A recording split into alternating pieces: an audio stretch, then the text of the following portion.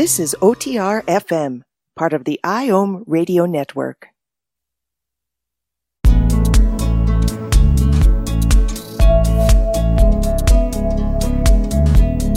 Welcome to the No BS Spiritual Book Club's live streaming interview series, where leading new thought teachers, speakers, and authors share the intimate stories behind the 10 best spiritual books that inspired them the most on their spiritual journey. From well-known classics to hidden gems you might never have heard of, the No BS Spiritual Book Club saves you time and money by sharing reliable recommendations from those who've walked the path before you.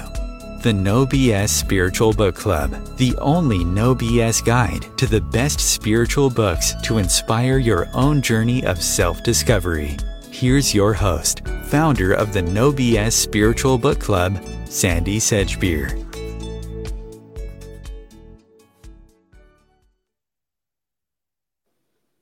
Hello and welcome. Before I introduce this week's guest, a little recommendation for you. If you're struggling with making important decisions, check out a book called The Necktie and the Jaguar by retired clinical psychologist, Jungian analyst, and shamanic practitioner Carl Greer. In this book, he reveals how he tapped into the wisdom and power of unseen worlds for guidance and inspiration. It's a fascinating memoir which offers some valuable keys and questions that inspire the kind of thinking that guides you effortlessly on your own path to transformation. So I highly recommend it. You can check it out at carlgreer.com. And now, joining us today to share the stories behind the 10 books that influenced her the most on her extraordinarily adventurous life journey is singing philosopher, voice pioneer, sound visionary, educator, and international singer-performer and recording artist Chloe Goodchild. And Chloe has sung for the Dalai Lama and for world leaders.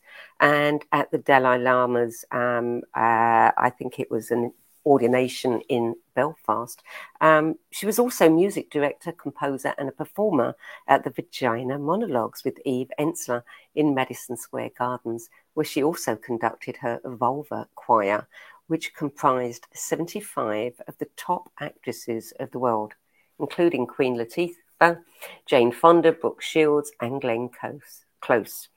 And Zoe has recorded with Rumi poet Coleman Barks, film director Jane Campion, the Discovery Channel, the BBC, and with leading world jazz and pop musicians. And she's the author of the book, The Naked Voice, Transform Your Life Through the Power of Sound.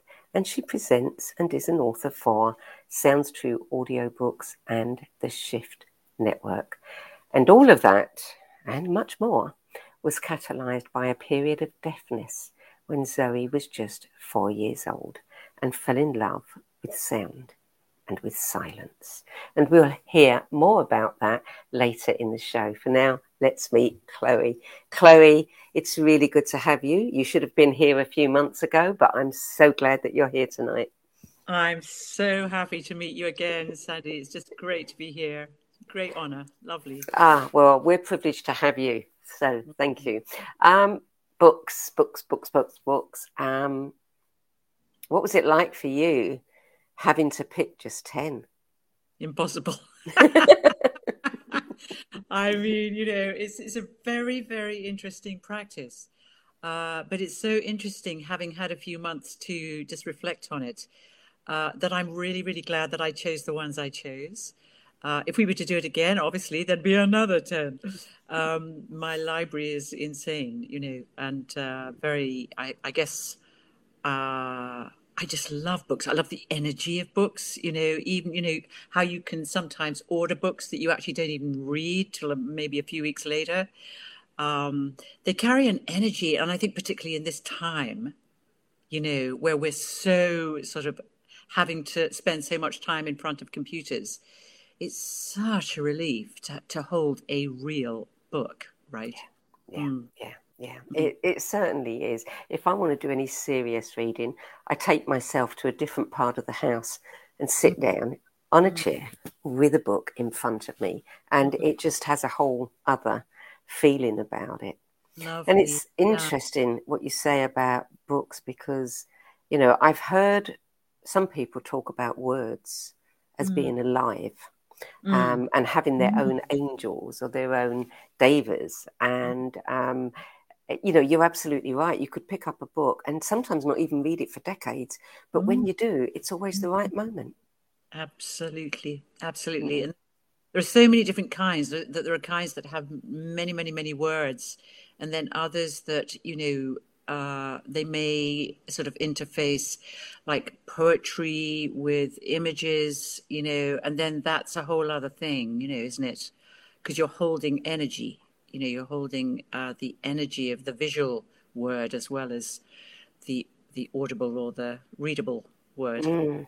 I was reading a book last night of somebody that I'd just been introduced to, and I was absolutely delighted as I was reading the first pages because it was such a different experience than normal. I mean, the person's way of thinking and the way he used words to convey something, and it was so beautifully and expertly done.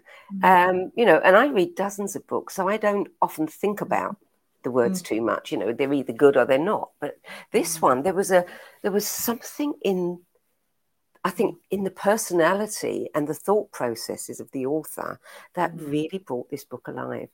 And I was just, in love with books all over again. It's really interesting when you take people like John O'Donoghue or, Spanish, people that have Latin American voice. And you can hear how that finds its way into, the written word as well. That is so interesting to me. So when you hear John O'Donoghue, for example, reciting his poetry, it's he's achieved his mission, I think. His voice is like music, and the music is also on the page. And that was always my intention with writing, is to see if it's possible to write so that the reader can receive words that give them, that have a vibration. Yes, the frequency, yeah. And a frequency. Yeah. Really. Yeah, now that's quite an art to be able, because some people will, you listen to them read a passage and you're in love with it. If you read the passage without their voice, you don't like it so much.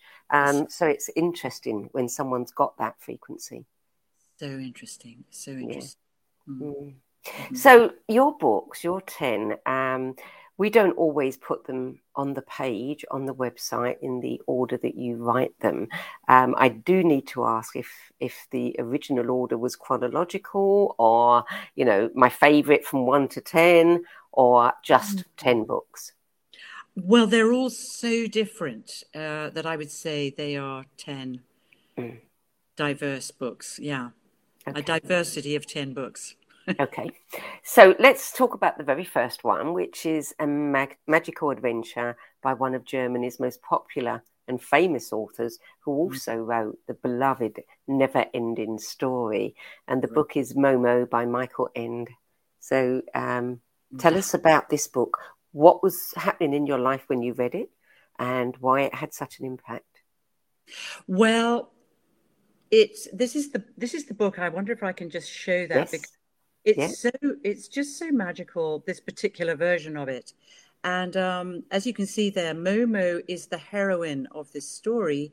And she is a little girl that I really identified with. As soon as I was reading this book, I could not put it down. So it's an adult fairy tale, which is always compelling for me. I find it very easy and it really holds my attention. And I think it's because this archetype of this little girl, who could be representing so many little girls and boys right now, was someone who came into this life with immense wisdom. I'm just aware increasingly of the number of young people I'm meeting at the moment who just seem to be incredibly old souls, and you sort of think, goodness, they so need to be coming in at this time. So Momo came from the land of amphitheaters. So again, immediately I was caught by that image because I'm a great lover of the resonance that you will find in an amphitheater. And so that immediately triggered my love of sound and Greece and Crete, particularly. And she is really this astonishing character who, if you saw her in the street, as you will have just seen in that image, she's got quite a kind of ragamuffin sort of look and feel, but she had this capacity to listen. And Michael Ender describes this quality of listening. When she listened, it was as if you were sitting inside the giant ear of the universe. And that always just really struck me. I thought, wow,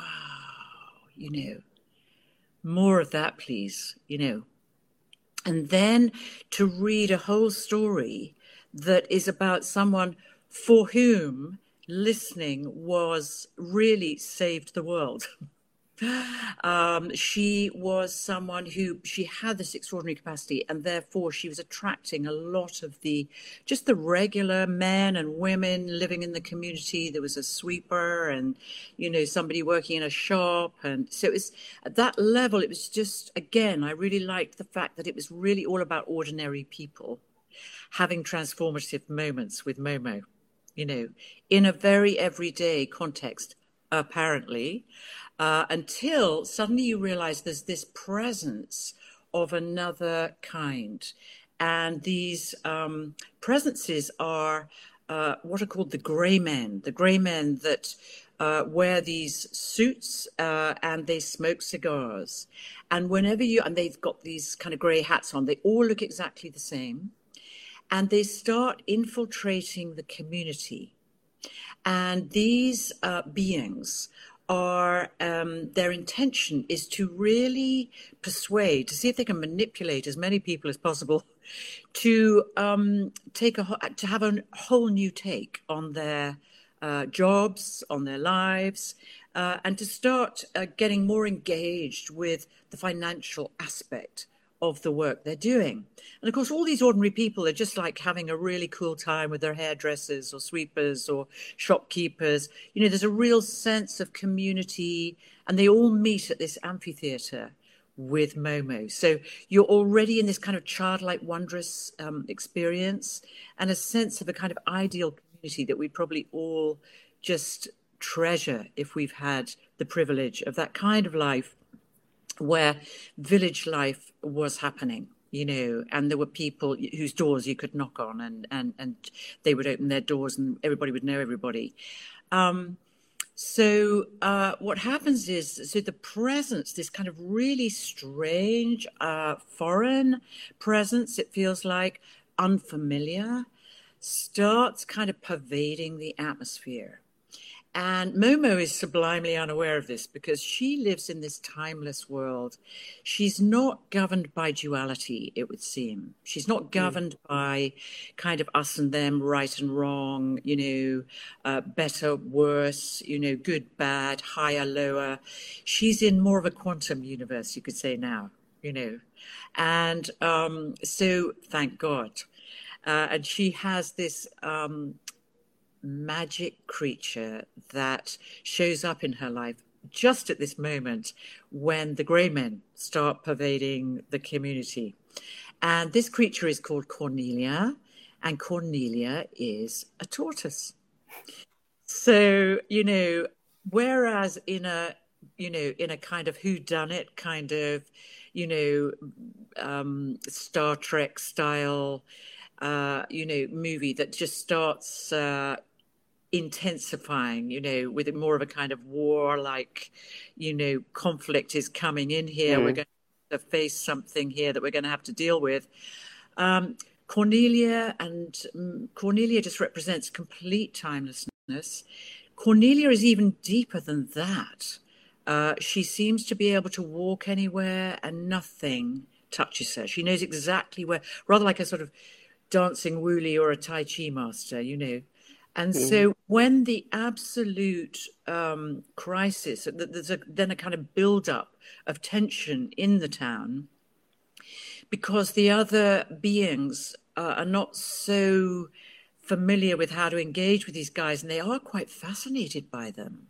And the idea of having a bit more money would be really nice. and all of that.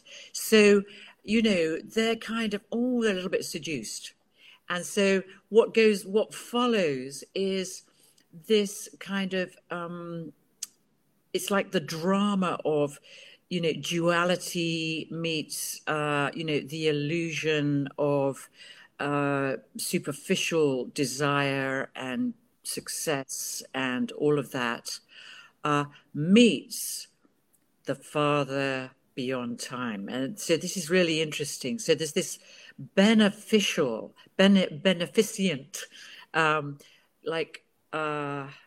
it's like the presence of Father Time himself, who shows up at a very key moment in the story, and the relationship that Momo has out of time with this incredible, he's like a sort of magician archetype, and Cornelia leads her to this extraordinary being, this magician character who lives beyond time. And so you have this moment where you sort of think, oh my God, there's so much suspense because they're so close to being endlessly assailed by the grey men. But Cornelia graciously takes another street, or, and they're just down the end and they might be coming, but no, somehow they graciously, gracefully, timelessly manage to get to this.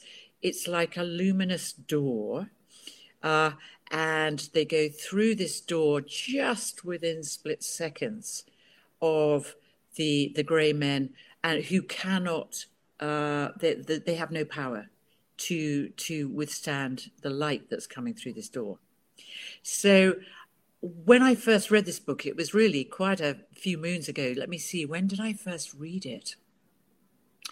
That was your question. It wasn't that long ago, actually. I mean, it was probably when, you see, I'm now in my mid-60s, right? So that it was probably around about 30s, 40s. So I say it was not that long ago, of course, just a few years ago. But I didn't read it as a child, is what I mean. Yeah. But it touched the child in me, that was always like that, if you like, that was always kind of slightly out of time, always in wonder, always just like fascinated to know, if trees could speak, what would they say, stuff like that. And much more at home with the elements and, in the etheric realms. And so this really appealed to me on that account. But also what, of course, maybe I shouldn't say what the punchline is, but it's a very transformative outcome that you wouldn't imagine being possible, I would say. And that happens through Momo's insight. She has this intuition that knows exactly what to do, and she will confront, illusion if required, because she knows it's illusion. Yeah. When I was looking the book up, the author was known as a proponent of economic reform and claimed to have had the concept of aging money in mind when writing Momo. Wow. I don't know what aging money means as a phrase.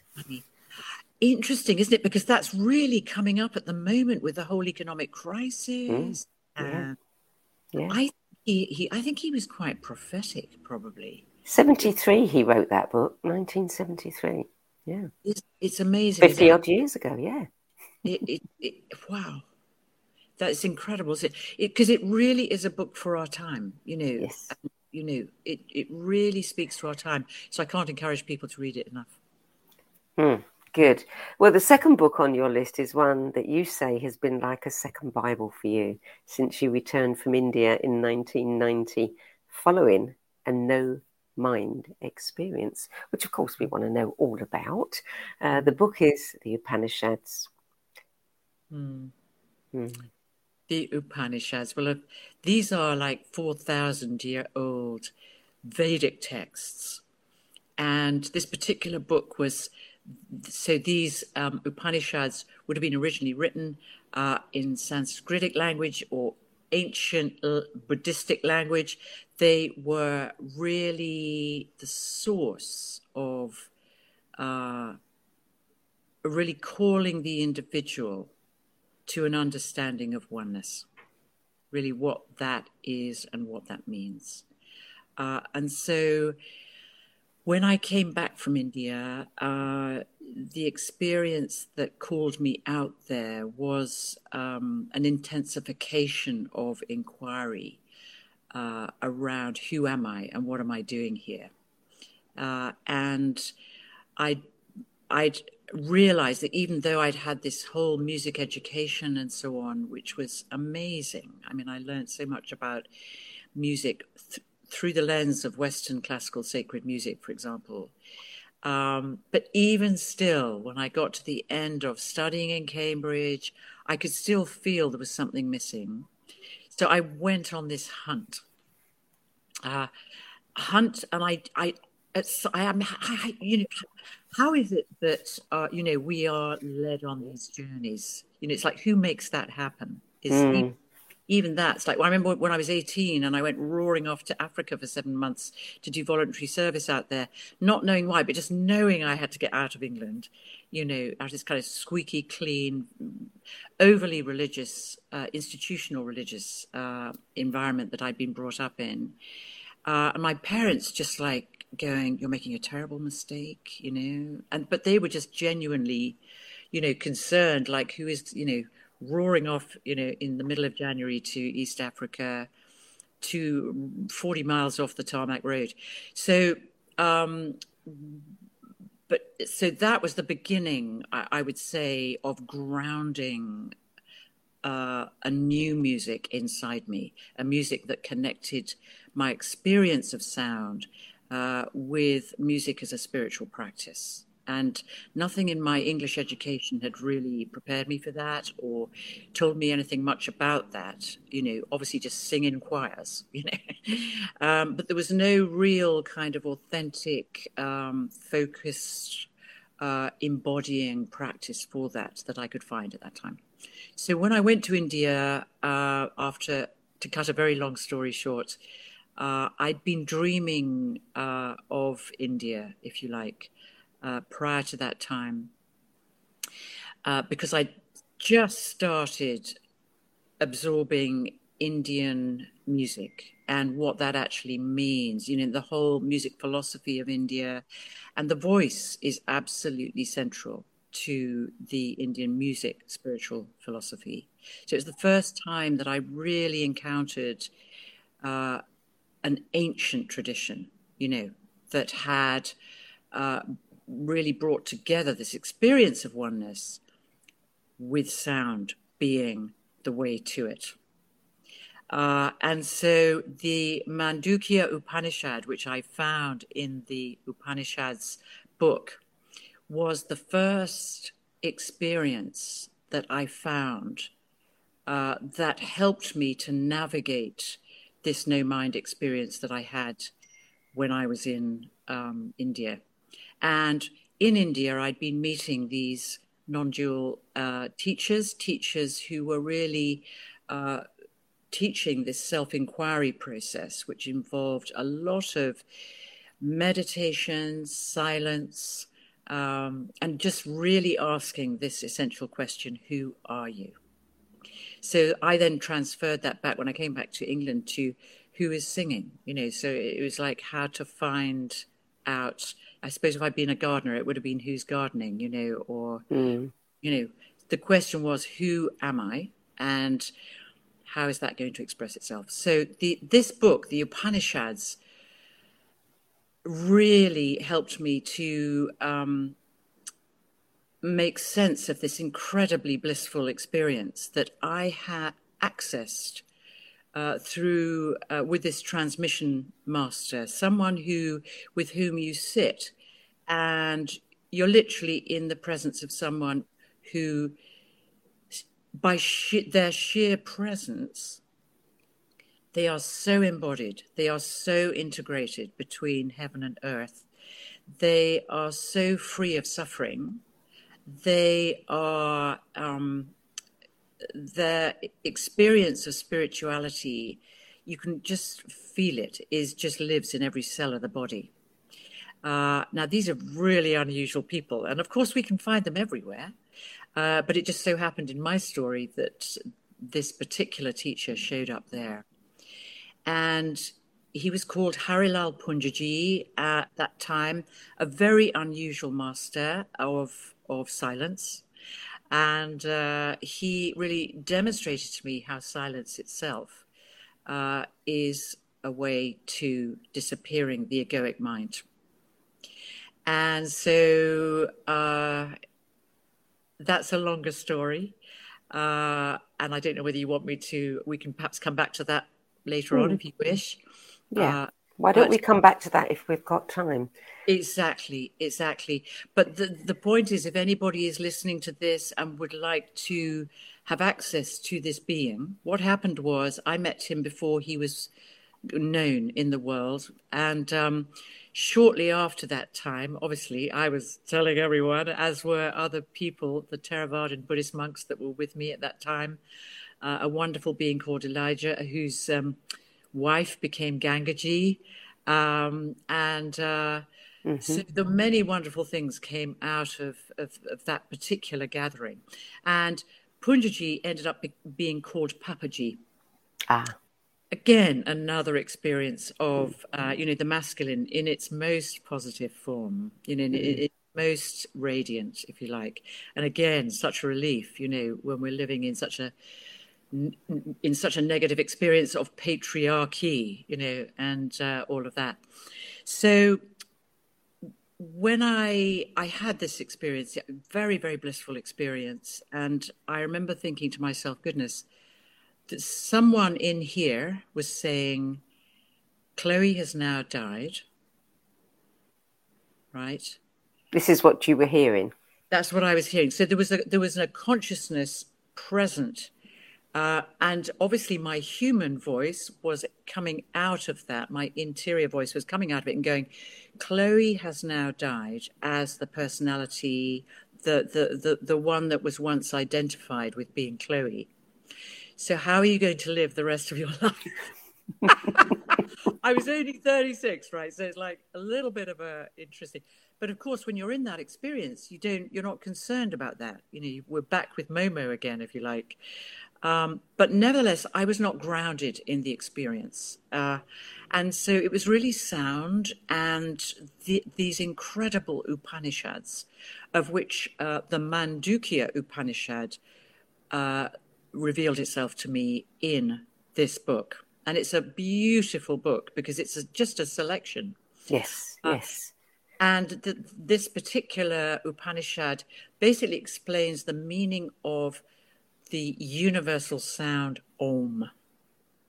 So it's, it was like, and that was really the only sound that made any sense to me for a very long time, like for easily 6 or 7 months. All I could think to do was sound Om and just Om. And then, so what it does is the Upanishad, it's like spiritual science of love, It breaks down the sound into 3 sounds as 3 levels of consciousness. And then the fourth, so ah, oo, and and the fourth being the revelatory sound called Turiya, which is the absolute transcendent, the transformation of those 3 sounds. So it's simply saying if you sound those 3 sounds for long enough, there's a chance grace of Turiya may visit you. In other words, what will happen is your attachment to, your self-identity, your attachment to, the duality game will be lifted, will be released. And therefore the attachment to fear will be released. So that became absolutely central to my life's work. Something else that is very relevant to today, and people need to release fear. Oh my goodness, absolutely. I cannot encourage people enough to do this, and just because what's so beautiful about it is that just like humming, it is completely accessible, to Everyone, we all know that, you know. Even if we have a beautiful moment with somebody, you know, there's a tendency to go, oh, you know, it's just a natural sound. Yeah. And then if you bring the lips together,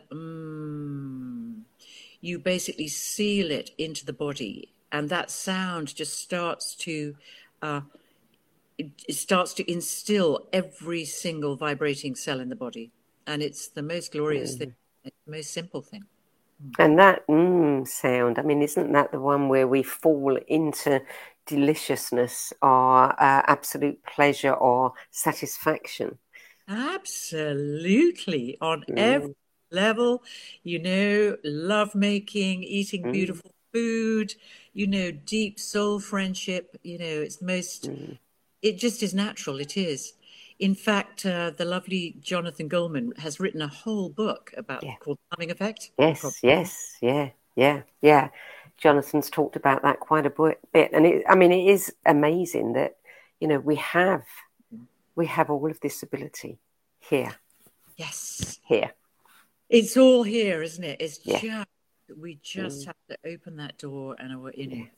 And it's a receiving. It's not like, oh, right, now I'm singing, you know, now I'm doing some kind of personality voice thing. It's deeper than that. It's an interior sounding, you know, that you can even then hear as an interior experience that doesn't require any outer sound. And then you're moving deeper into the primordial sound of consciousness. Yeah. And the particular book that we're talking about, the version, there have been so many translations, is a selection by Eknath Easwaran. Iswaran. Easwaran. He's an extraordinary being who I believe spends a lot of time in Scotland. You know, I think he might be Persian. And he's just he's beautiful. Again, probably if you Google him, you'll find his live voice, and that's really worth it too. Beautiful sound. So book number 3 is Illuminations, a novel of Hildegard Bingen by Margaret Surratt. I think this was published around 2013, and you said you just could not put it down. No, I mean, come on. This is just, you know, whoa.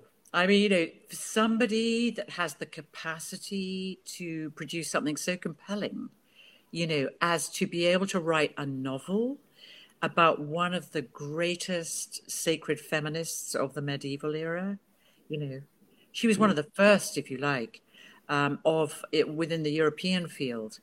And oh my God, what a story again, you know, and again, it's all about the transformation of, you know, the wounded healer. She's at that time is the poor little girl, you know, who, you know, gets the deal to be sent as an anchorite, locked up at the age of 8, inside a Christian monastic tower with a rather terrifying mentor who is her Christian mentor. And she literally spends, I think it's at least 4 decades in there.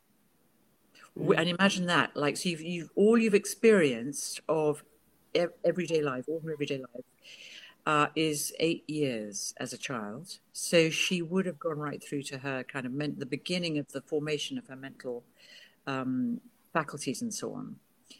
And not a problem.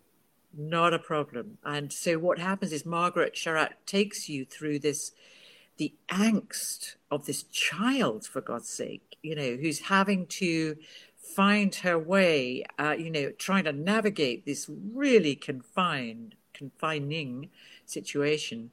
And it's all about how she navigates that, how she befriends this incredible monk who starts teaching her Latin and the names of herbs as he's sending her food through a little hatch in a hole in the wall. She has these all the way through her childhood. She's having these, what they describe as seizures, like epileptic seizures, or they try to medicalize it. But what's happening is she's having these visions of the angels, of Saint Cecilia, who comes to her being the great patron saint of music, and Mary, and so she's an ecstatic. She is born a mystical child, as many children are. Mm-hmm. And there's something about the nature of the oppressive, what would be for many of us a very oppressive context, that actually creates the grist and the gradual revelation that enables her to flower and to flourish and to become this master of herbalism and botany, of nature, of and sound and song. And so she starts hearing the monks in the monastery just singing these incredible antiphons and anthems. And of course, she's wanting to absorb that. And then this fabulous monk who befriends her, because he gets that she's a really inquiring child and she really must understand this. So he teaches her Latin and she starts to become educated, which at that time would not be on the cards for so many women. You would just be being prepared for, marriage and hopefully, a very good marriage. Oh my God, what happens is, it's like, what happens eventually is she is able to persuade, to inspire, to manifest. You can feel her spirit and her connection with the heavenly realm, combined with this extraordinary kind of process of having to navigate the confines and the constriction, and also her mentor becomes increasingly jealous and envious of her. You can feel that she's not having the same direct experience of God, that Hildegard is naturally having. But she basically eventually manages to burst out of this old patriarchal paradigm and establishes her own following. And that involves becoming the abbess of this convent. And she's really far out. She comes from a theatrical background. And so she had enough time to see, the dramatics of life and so on. And she has all her nuns dressing up as brides of God, and she has them. So they know how to drink beer. They make beer because she wants them all to have really rosy cheeks and to be really alive and embodied. So again, that's really kind of questionable. Mm-hmm. Very progressive. Very progressive. But her visions and her insights and her teachings eventually get translated into these extraordinary illuminations and manuscripts, which, by the grace of God, were the Second World War, where at some point they were received into Germany somewhere. They were hidden. Fortunately, copies were made of them. And the wonderful Matthew Fox, this book another book of Hildegard's manuscripts you can find with Matthew Fox's. He's made a whole beautiful book on the illuminations. Mm-hmm. Same title. Her story is like the quintessential fairy tale. The Hans Christian Andersen, this child that's, put away and left to just do nothing for 40 years. And then suddenly this incredible, happy ending. It is. It's incredible. But it's like there was the prince was the Prince of Peace, it's like the almighty presence of the One, because she was utterly clear. But not only that, of course, she restored and reunified nature with God. So that was one of her great, great, great gifts. So all her singing is just celebrations of particularly very, these beautiful depictions of Mary as the goddess of nature of creation. Very sensuous, you know. And so I listened to some of these. I again, how do these things happen? But a friend of mine who was an opera singer went off to India at some point, and she just said, I want you to keep this manuscript of Hildegard's music. She said, because I don't think I'm going to have use for it anymore. I couldn't believe it. So I was given this musical manuscript of her antiphons and so on. So I've made a couple of versions, and I definitely intend to do more. They're so profound. And she's obviously using what you hear. I've got a harmonium here. So you'll hear this just like unchanging sound, of the drone, right? And then la da da da da da da, oh viritissima viraga. This was called the greening of the Virgin, which basically means the self-contained feminine. Ave que inventoso. So again, like the Indian music, we have this unchanging, our Gregorian chant. That's where these worlds meet. And so that unchanging sound, that's what I love. So you've still got this presence of the one with these amazing musical modes pouring out of her. Incredible, So I made a couple of versions with a string quartet and just brought the sound down a little bit, because my practice with them was to see if I could just really embody the sound within my own body more at that time. So this was like 2000 and something. So it wasn't just a book you read, it became something that, expanded into other areas of your life, your music, the sound, the listening, the chanting, the singing. Very full experience for you. Very full. Absolutely extraordinary.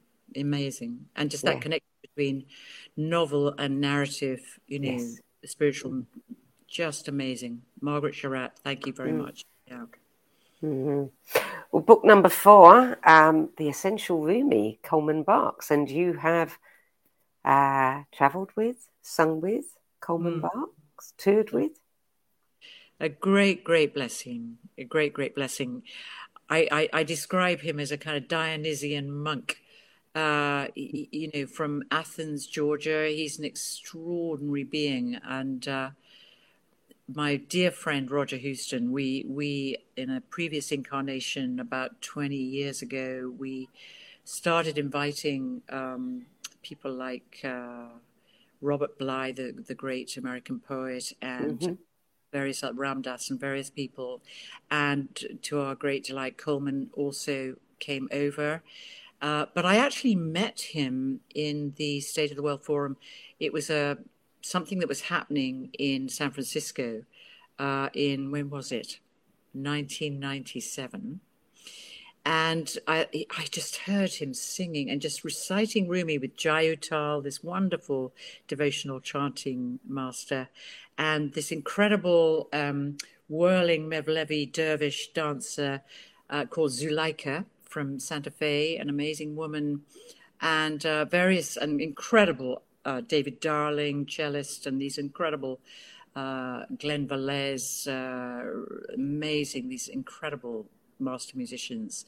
And so I was just enjoying listening to, and Coleman just had this wonderful Southern accent, and you'd hear this, you'd think, what's the likelihood that is going to be the voice of Rumi in our time? Because you sort of think, wow, what a really eccentric combination in a way.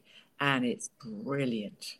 And so from that meeting onwards, we started working together. And this book that he created with John Moyne, my goodness, I think his translations, I think the reason why they have touched people so much is because they're just ordinary everyday. He manages to marry ordinary everyday speak, with this ecstatic love poetry, and he's completely uncompromised about it. There have been times, I think, when academic scholars of Rumi who are more familiar with the original Farsi, for example, would be questioning his versions. And he's quite clear that he felt his job was to release the Victorian interpretations from the original language, again, for a contemporary audience. But of course, he was doing it as a spiritual practice. So it wasn't like he knew that he was not doing it, but his programming was exactly, he had an incredible humor, incredible wildness, he loved wine, and so a lot of the Rumi poets being about drunken mystics and, all of that. And this sort of collision between, drunkenness and ecstatic states. Mm-hmm. Beautiful, beautiful languaging. And so that's like a Bible for me, that book. Yeah. Book number 5 is The Way of Inner Vigilance, Path to the Inner Light and the Realization of One's Divine Nature by Salim Michael. Goodness me. I'm starting this is so interesting. I've never done this before. I'm sure other people say this. It's really interesting, not only doing what you've asked us to do, but now spelling it out. Because you start realizing, my God, I now understand why, maybe I'm just, this kind of intensity that has kind of pursued me through my life, that these books all carry this kind of intensity, of searching, of love, of presence, of trying to find, a language that really speaks to our time. So this book, The Way of Inner Vigilance, was written by this incredible guy who was a student of Gurdjieff. And Gurdjieff brought these esoteric teachings from Eastern Europe, Anatolia. He brought them right from Georgia through and created his own utterly original, very fierce spiritual method teaching that was very much transmitted through movement, energy movement. And so Salim had actually then translated those teachings into his own version of those teachings. And Roger, again, my dear friend Roger, we went to visit him. It's thanks to Roger, actually, that we went to visit him in Paris, where he was. And he took us through these very rigorous practices, which involved, standing for a very extended period of time with your arms open out. And the only instruction is to abandon yourself. And it's like, what? Ordinary minds going, what? What do you mean abandon? Okay, just abandon yourself. And then he would just watch. There's no other instruction. And so, like a few minutes later, the art and so on. So there would be, basically, he would be allowing the body to demonstrate to you the craziness of the human mind. And the pain. Don't you realize what pain I'm going through? And all of that. So there were these incredible moments of breakthrough when the egoic mind just had to surrender. So this book that he wrote, which was really focusing and centered on the role of the witnessing consciousness. That was really the deepest teaching I received from it.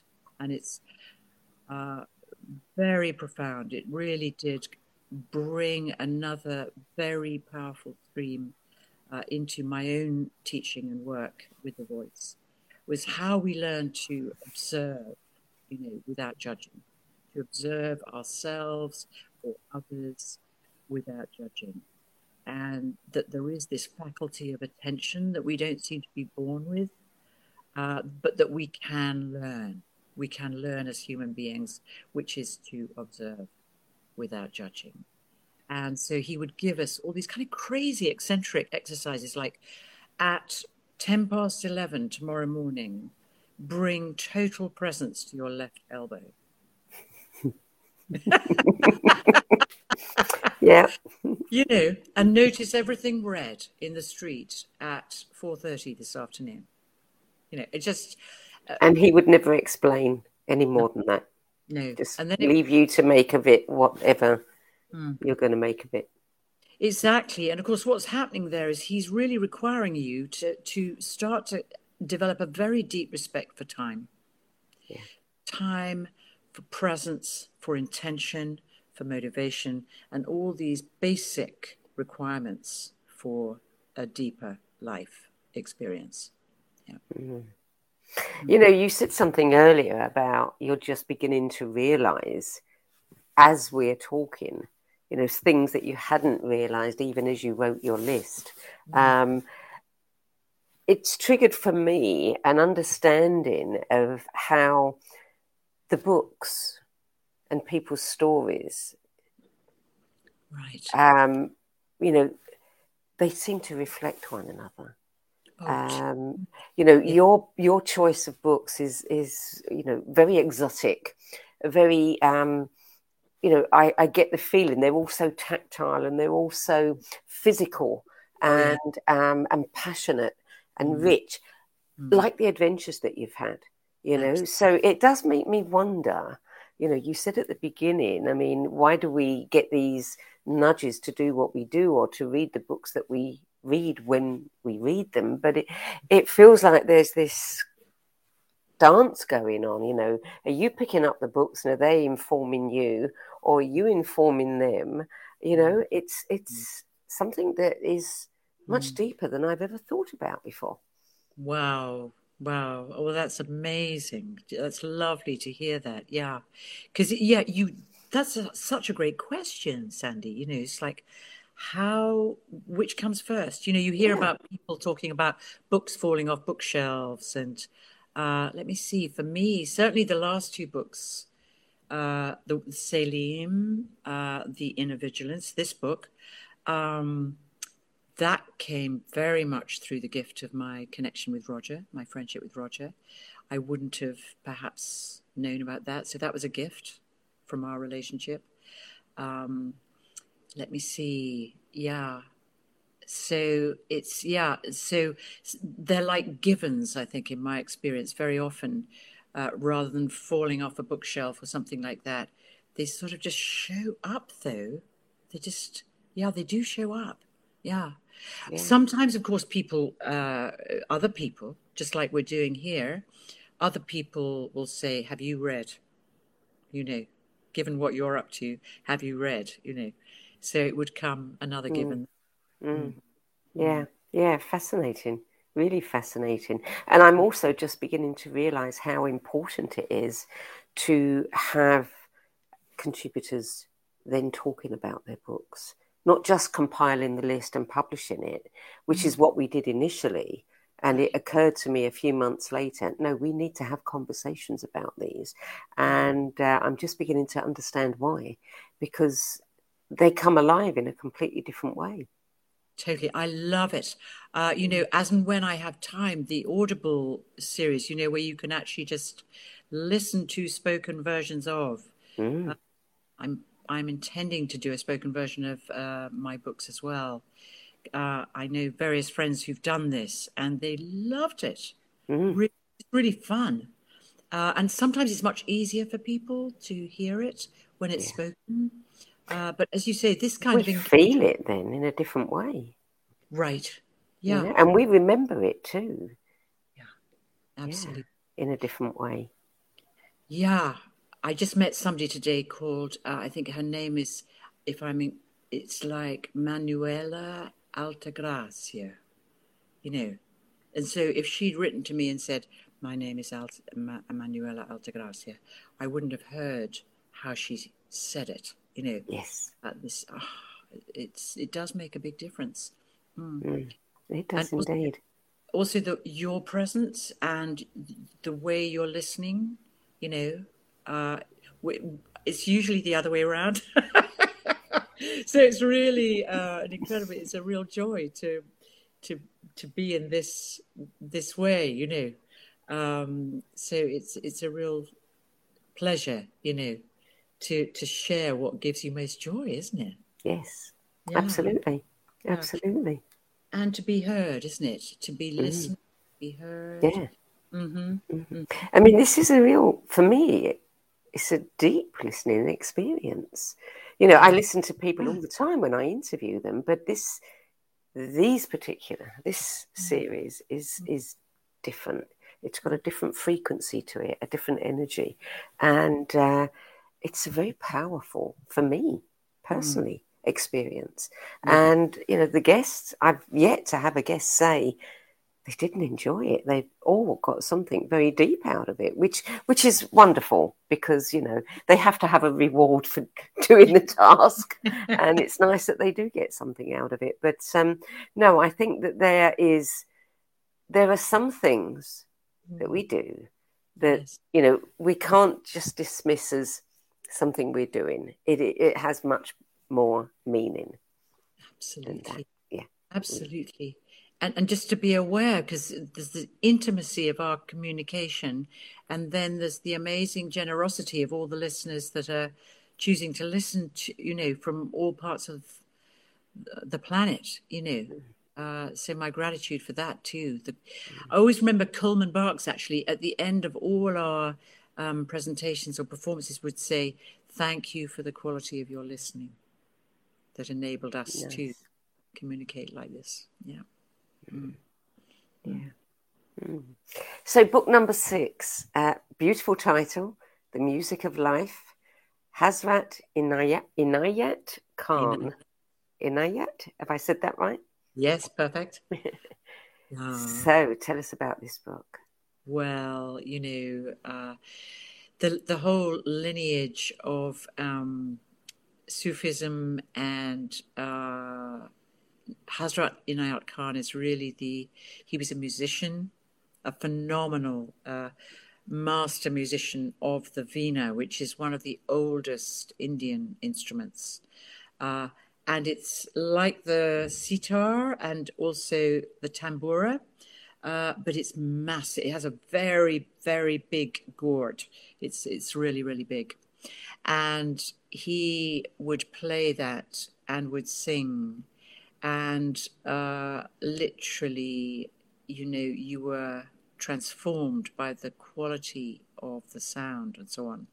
But this man was an absolute master of instrumental music.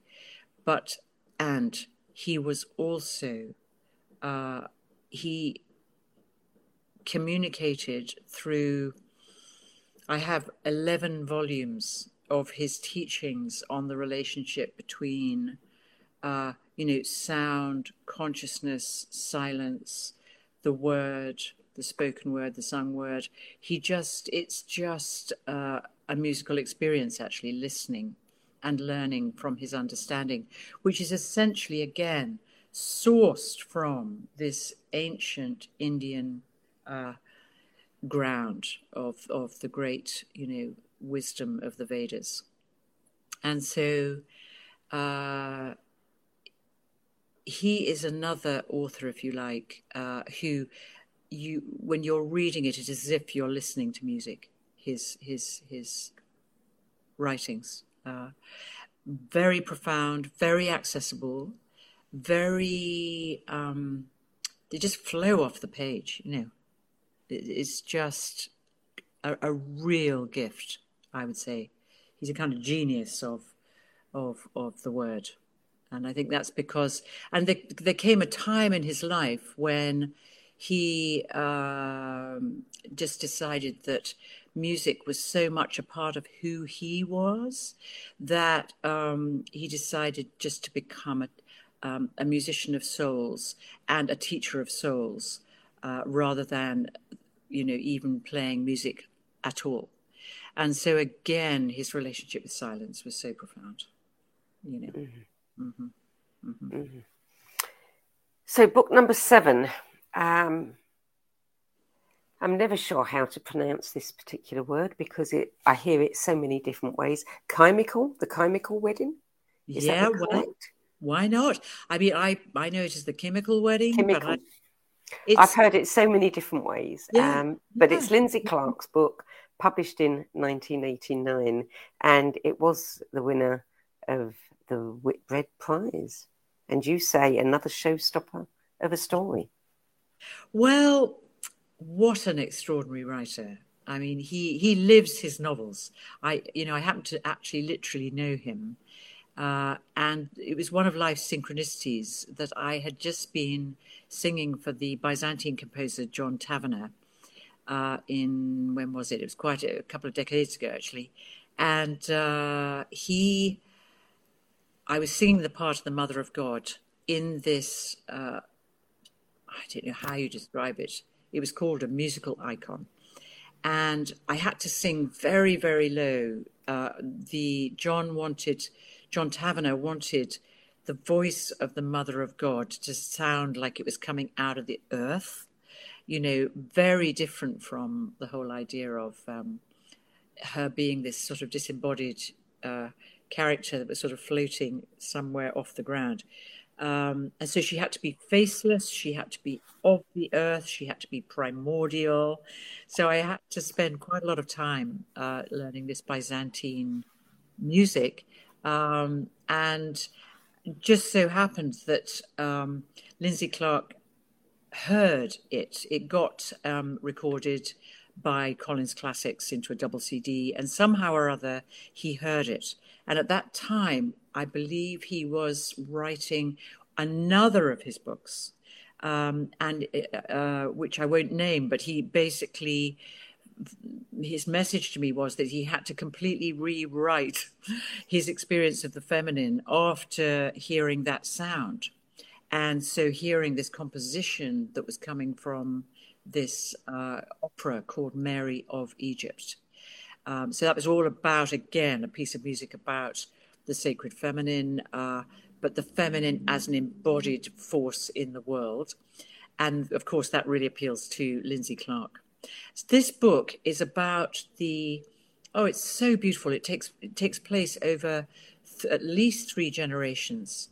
And Sheila na gig, this kind of amazing shamanic character who's like the absolute primordial presence of the mother, the feminine. Very often she's depicted on churches and with just sitting rather like these pre-Sumerian goddesses with her legs splayed open and her vaginal opening completely open, and she's just like this raw earth goddess, no uncertain terms. And she plays a very important part in this story.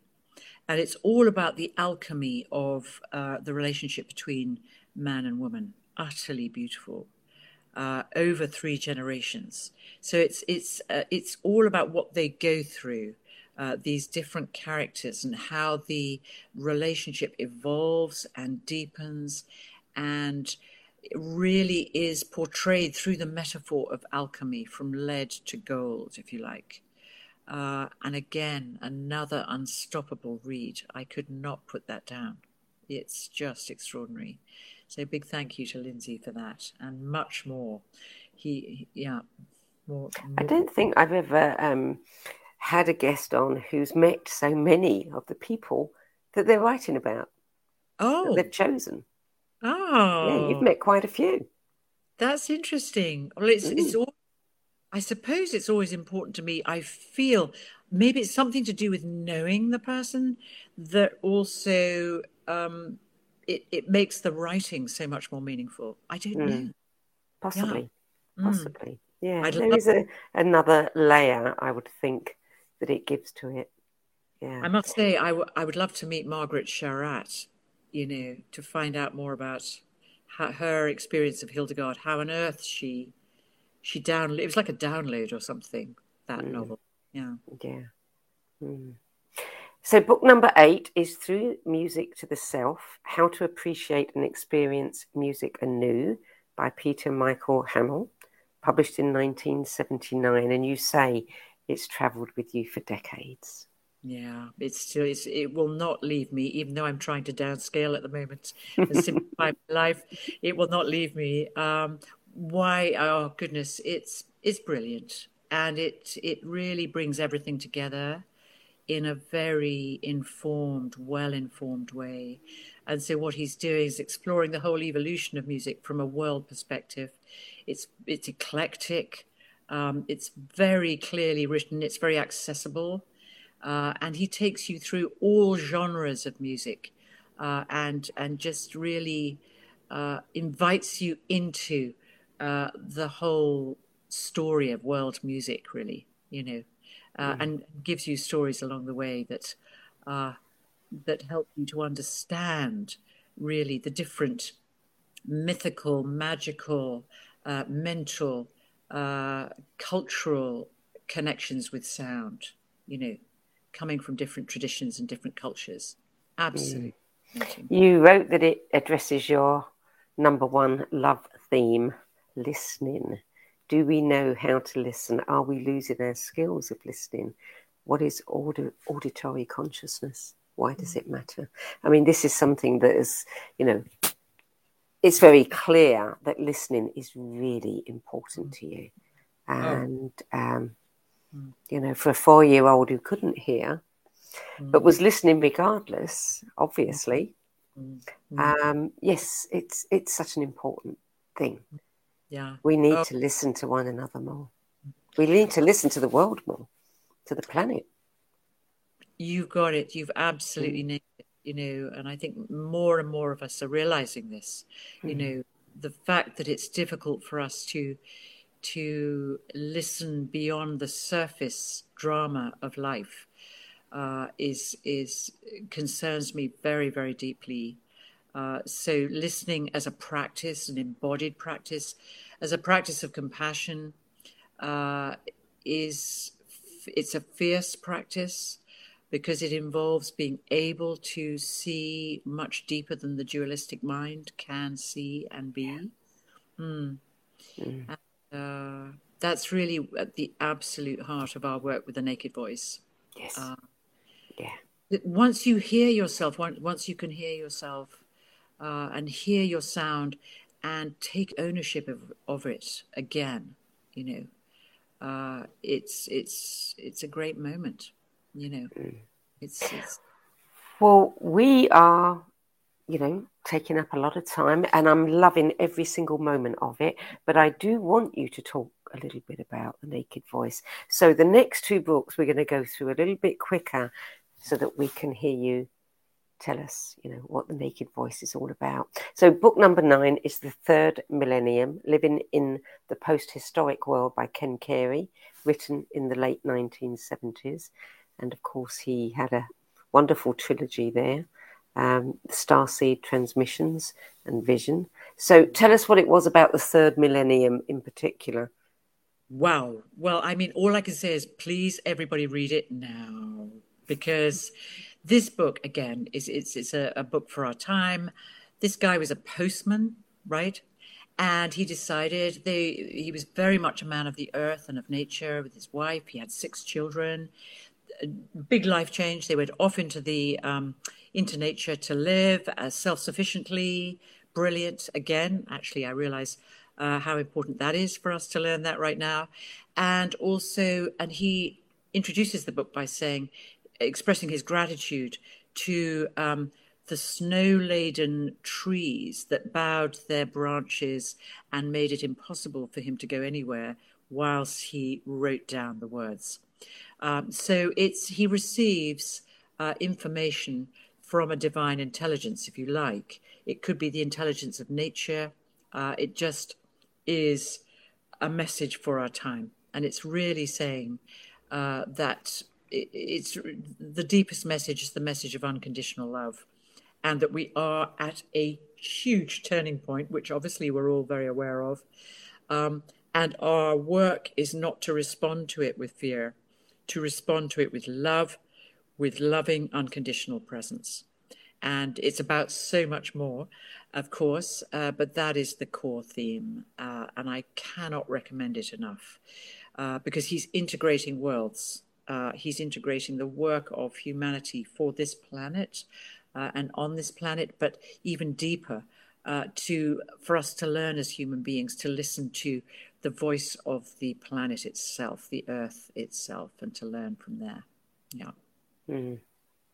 So book number 10, Ananda Mayi, Her Life and Wisdom by Richard Lanoy, 1996. Well, Ananda Mayi Ma was one of the great, I don't know whether I can possibly show you a picture. You can see a little bit something, I think, here. Let me just see. Just over to the right, to your right a little. There we go. We've got it. Yeah. There it is. So this extraordinary being, Sybil Seer, one of the great saints of the 20th century India. She passed in 1982. She was my root teacher. I started dreaming about her in the 1980s. And it was really thanks to Ram Dass and various other events that happened from there that my life was irrevocably changed and transformed. And that experience, this encounter with her, gave birth to The Naked Voice. And Richard Lanoy, who is no longer alive, nevertheless, he was a great photojournalist, and he took that photograph of her in the 1950s.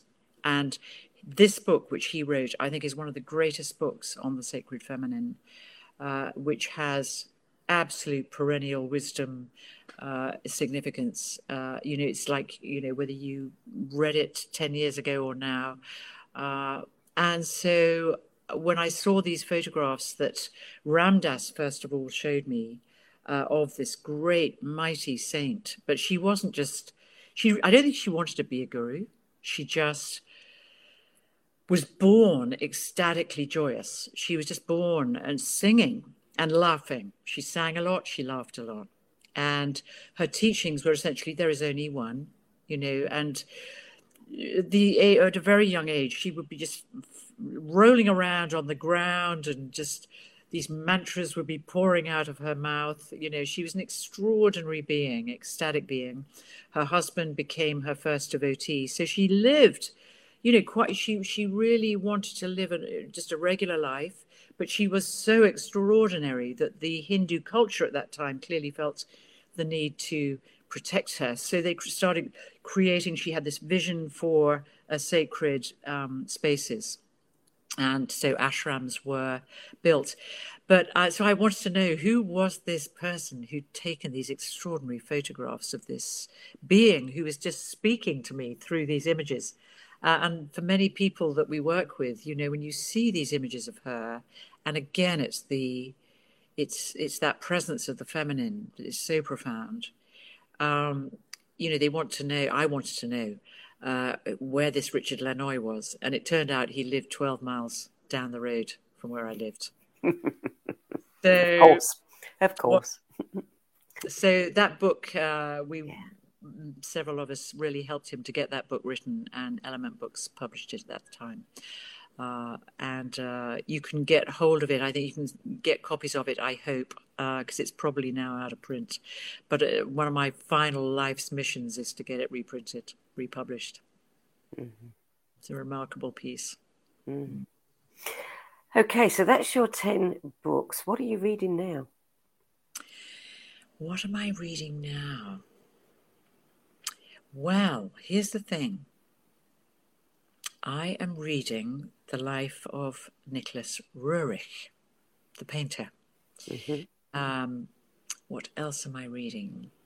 So he was this mystical painter. So that's really looking at the visual aspect of music. It's like his paintings for me are like visual music. Yes. Mm-hmm. Absolutely gorgeous. Yeah. And to be honest with you, I have been reading and rereading this book number 9, and just loving, and just it's so revelatory, and it really speaks to me now. Yeah, the third millennium. The third millennium. I mean, I just it's a book to travel with, I think, at the moment. Very, very strong. And more silence, and actually I'm moving more towards the writing of music. I'm actually collaborating with a remarkable cosmologist, Jude Currivan. I know. Jude. Right. She's written this book called Gaia, Her Story, which will be published next year. And we're working on it together as a musical phenomenon as well. So how wonderful. That is a great blessing in my life at this time. She is such a privilege to be working with. Yeah. Wonderful person. So, the naked voice. You have said that our naked voice is our most untapped human resource. And Awakening Through Sound, which also happens to be the name of one of your DVD programs, can help us break through our vocal limitations, access latent insight and intuition, and bring the gift of our true self to everyone around us. So how do we do that? How do we find our naked voice? Well, I have one. This is what you were just referring to, I think, Awakening Through Sound. Yeah.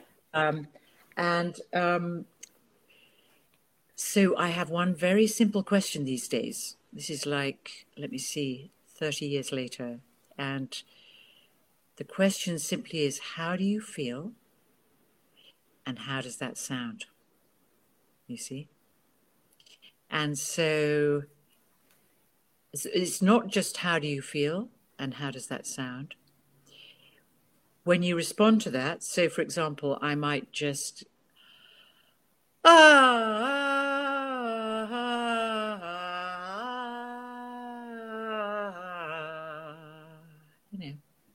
without thinking, that's just what happened in that moment.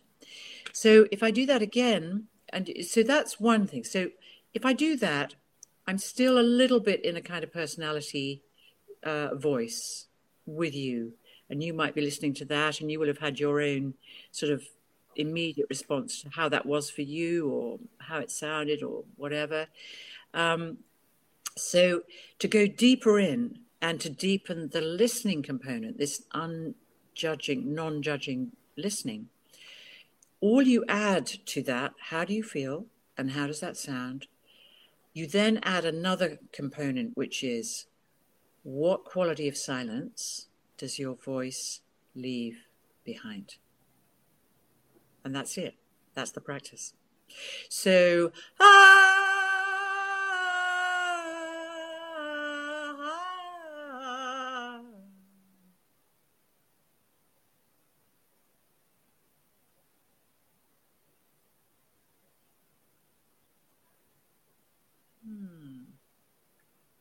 yeah. And then the practice, as you go deeper and deeper into that, is because for many of us, we will immediately go, oh, well, that was da da da da da da da, or that was da da da da da da da. You know, we will define it or usually criticize it in some way. So the practice is to deepen into that silence, deeper and deeper and deeper and deeper, till you're just listening. And then if you do that on a regular basis, you just start to hear the deeper melodies of the soul. Yeah. And where does our name come into it? Because you say the sound of our name is very important. Okay. Well, let's see. So if you ask me, what is my name? What is your name? Chloe. Or what is mine? Your Chloe. Okay. Do it again. What is your name? Chloe. All right. So Chloe. So that's what just came out naturally, and that's like my programming, just going, Chloe. Like, so there's a sense of, wow, what a conversation we've had. I'm just like, Chloe. All right. Now, if I actually just stay present to what I just heard, not change it, not define it, not describe it, Chloe. And then I listen to it again without changing it to what I just heard. So this is the self-remembering practice coming in now. Chloe. I'm not judging it. It's just what it was. I don't mind. It's just hi. And then Chloe. Chloe. And then if I slow it down a little bit, Chloe. Chloe. Chloe. Now I can start to hear there's a pitch in there. There's a frequency. Chloe. Chloe. So if I take away the consonants and just leave the vowels, oh, now I can hear without any break. I've moved from speaking to singing, and my name itself has made that happen. My connection with my name, which is for many of us is the closest identity we have with our own humanity. Chloe. And then you start to hear the sound of it. So you listen more deeply and you slow it down even more. And you bring in that question. Who is singing? Chloe.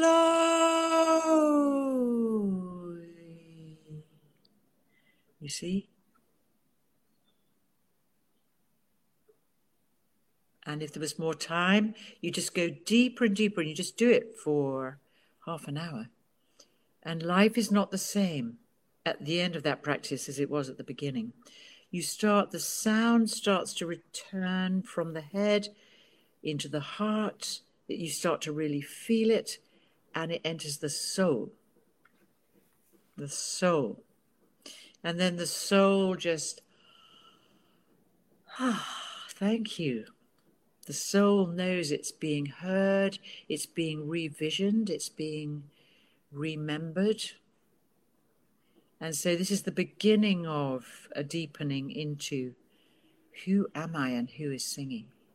And the name, it's an interesting one, the whole who am I. A lot of people actually change their name because, of course, many of us were given these names.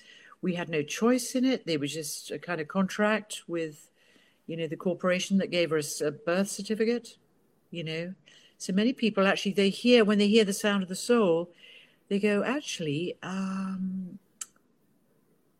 think my name is, and then, or it may be a second name. The second name they were given is actually more connected with the soul, the sound of the soul. So then you move into a whole journey with the sound of the soul, with the musical modes, with the 7 sounds of love, with lots of energy movement, and it becomes a lot of fun. It's a lot of fun. It's very, very rigorous, and it really helps us essentially to listen to ourselves in ways we never imagined we would. There's so much there to be uncovered and discovered, and it's all within us, and it's all free. It's all free. It's given. You don't need anything, just the body, the sound. Yeah. And of course, the biological narrative, the psychological, the emotional narrative offers fantastic gateways into the sound. So with a lot of people, we invite them to explore the entire life, the history of this lifetime as sound, non-verbal sound. So taking yourself through childhood, adolescence, adulthood, and just listening with this same witnessing presence to who was singing then, and you start realizing that every story, however traumatic, you actually realize there is no suffering that is too great for human song. And finally, because we really probably should close by now. Yes. I will just share with you one simple story, which is I had an intruder knocking, 4:00 in the morning, drunken, enraged, male figure who literally, for whatever reason, chose my door to do this, to vent his rage. Long story short, the two of us ended up, so I heard his sound. So I went through a whole kind of God Almighty, and all of everything you might. Then I started the listening, and I thought, this guy has got an amazing voice. And so I joined the voice. I joined his voice. As soon as I joined his voice, silence. We ended up singing together, thank you, back and forth, back and forth. And then when he was ready, he left. Wow. And that was not a workshop. It was not an issue with anyone that I had ever met. And there it was, right at my front door. And we just gave each other this gift. It was extraordinary. And it really demonstrated to me the homeopathic power of sound, raw sound. How if you can catch it, you hear it, you welcome it, anything is possible. Gratitude is the outcome. Yeah.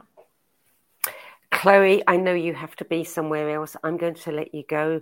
I wish we had more time, but I'll let you go, and I'll tell our audience where they can find out more about you. And I really would like to encourage people to listen to the radio interview you and I did. They can learn a lot more of your story. Thank you so much for sharing your 10 best spiritual books with the No BS Spiritual Book Club. Thank you for the invitation. Great joy to commune with you. Always joy to speak with you, Chloe. Thank you. Bye. I'll let you go now, and I'll say goodbye to everybody else. Thank you. So if you want to know more about Chloe, she sings, she teaches, she performs, she records on her Naked Voice music label. She's a presenter and author for Sounds True audiobooks and the Shift Network, and her music is available from Amazon, Spotify, Apple, and from her website at chloegoodchild.com. You can also learn more about her seminal book, The Naked Voice, Transform Your Life Through the Power of Sound, which is published by North Atlantic Books, at her website and also on Amazon. And you can get that at your local Real Deal bookstore as well. And if you don't want to miss any of these live streaming episodes in this series, you can sign up to save your space to be the first to know who's coming up next, and also receive last minute reminders on the video page at the nobsspiritualbookclub.com. And there may well be a link as well, a sign up link beneath this video. So that's it for this week. We'll be back next week with another episode of the No BS Spiritual Book Club's live video interview series. Till then, it's goodbye from me.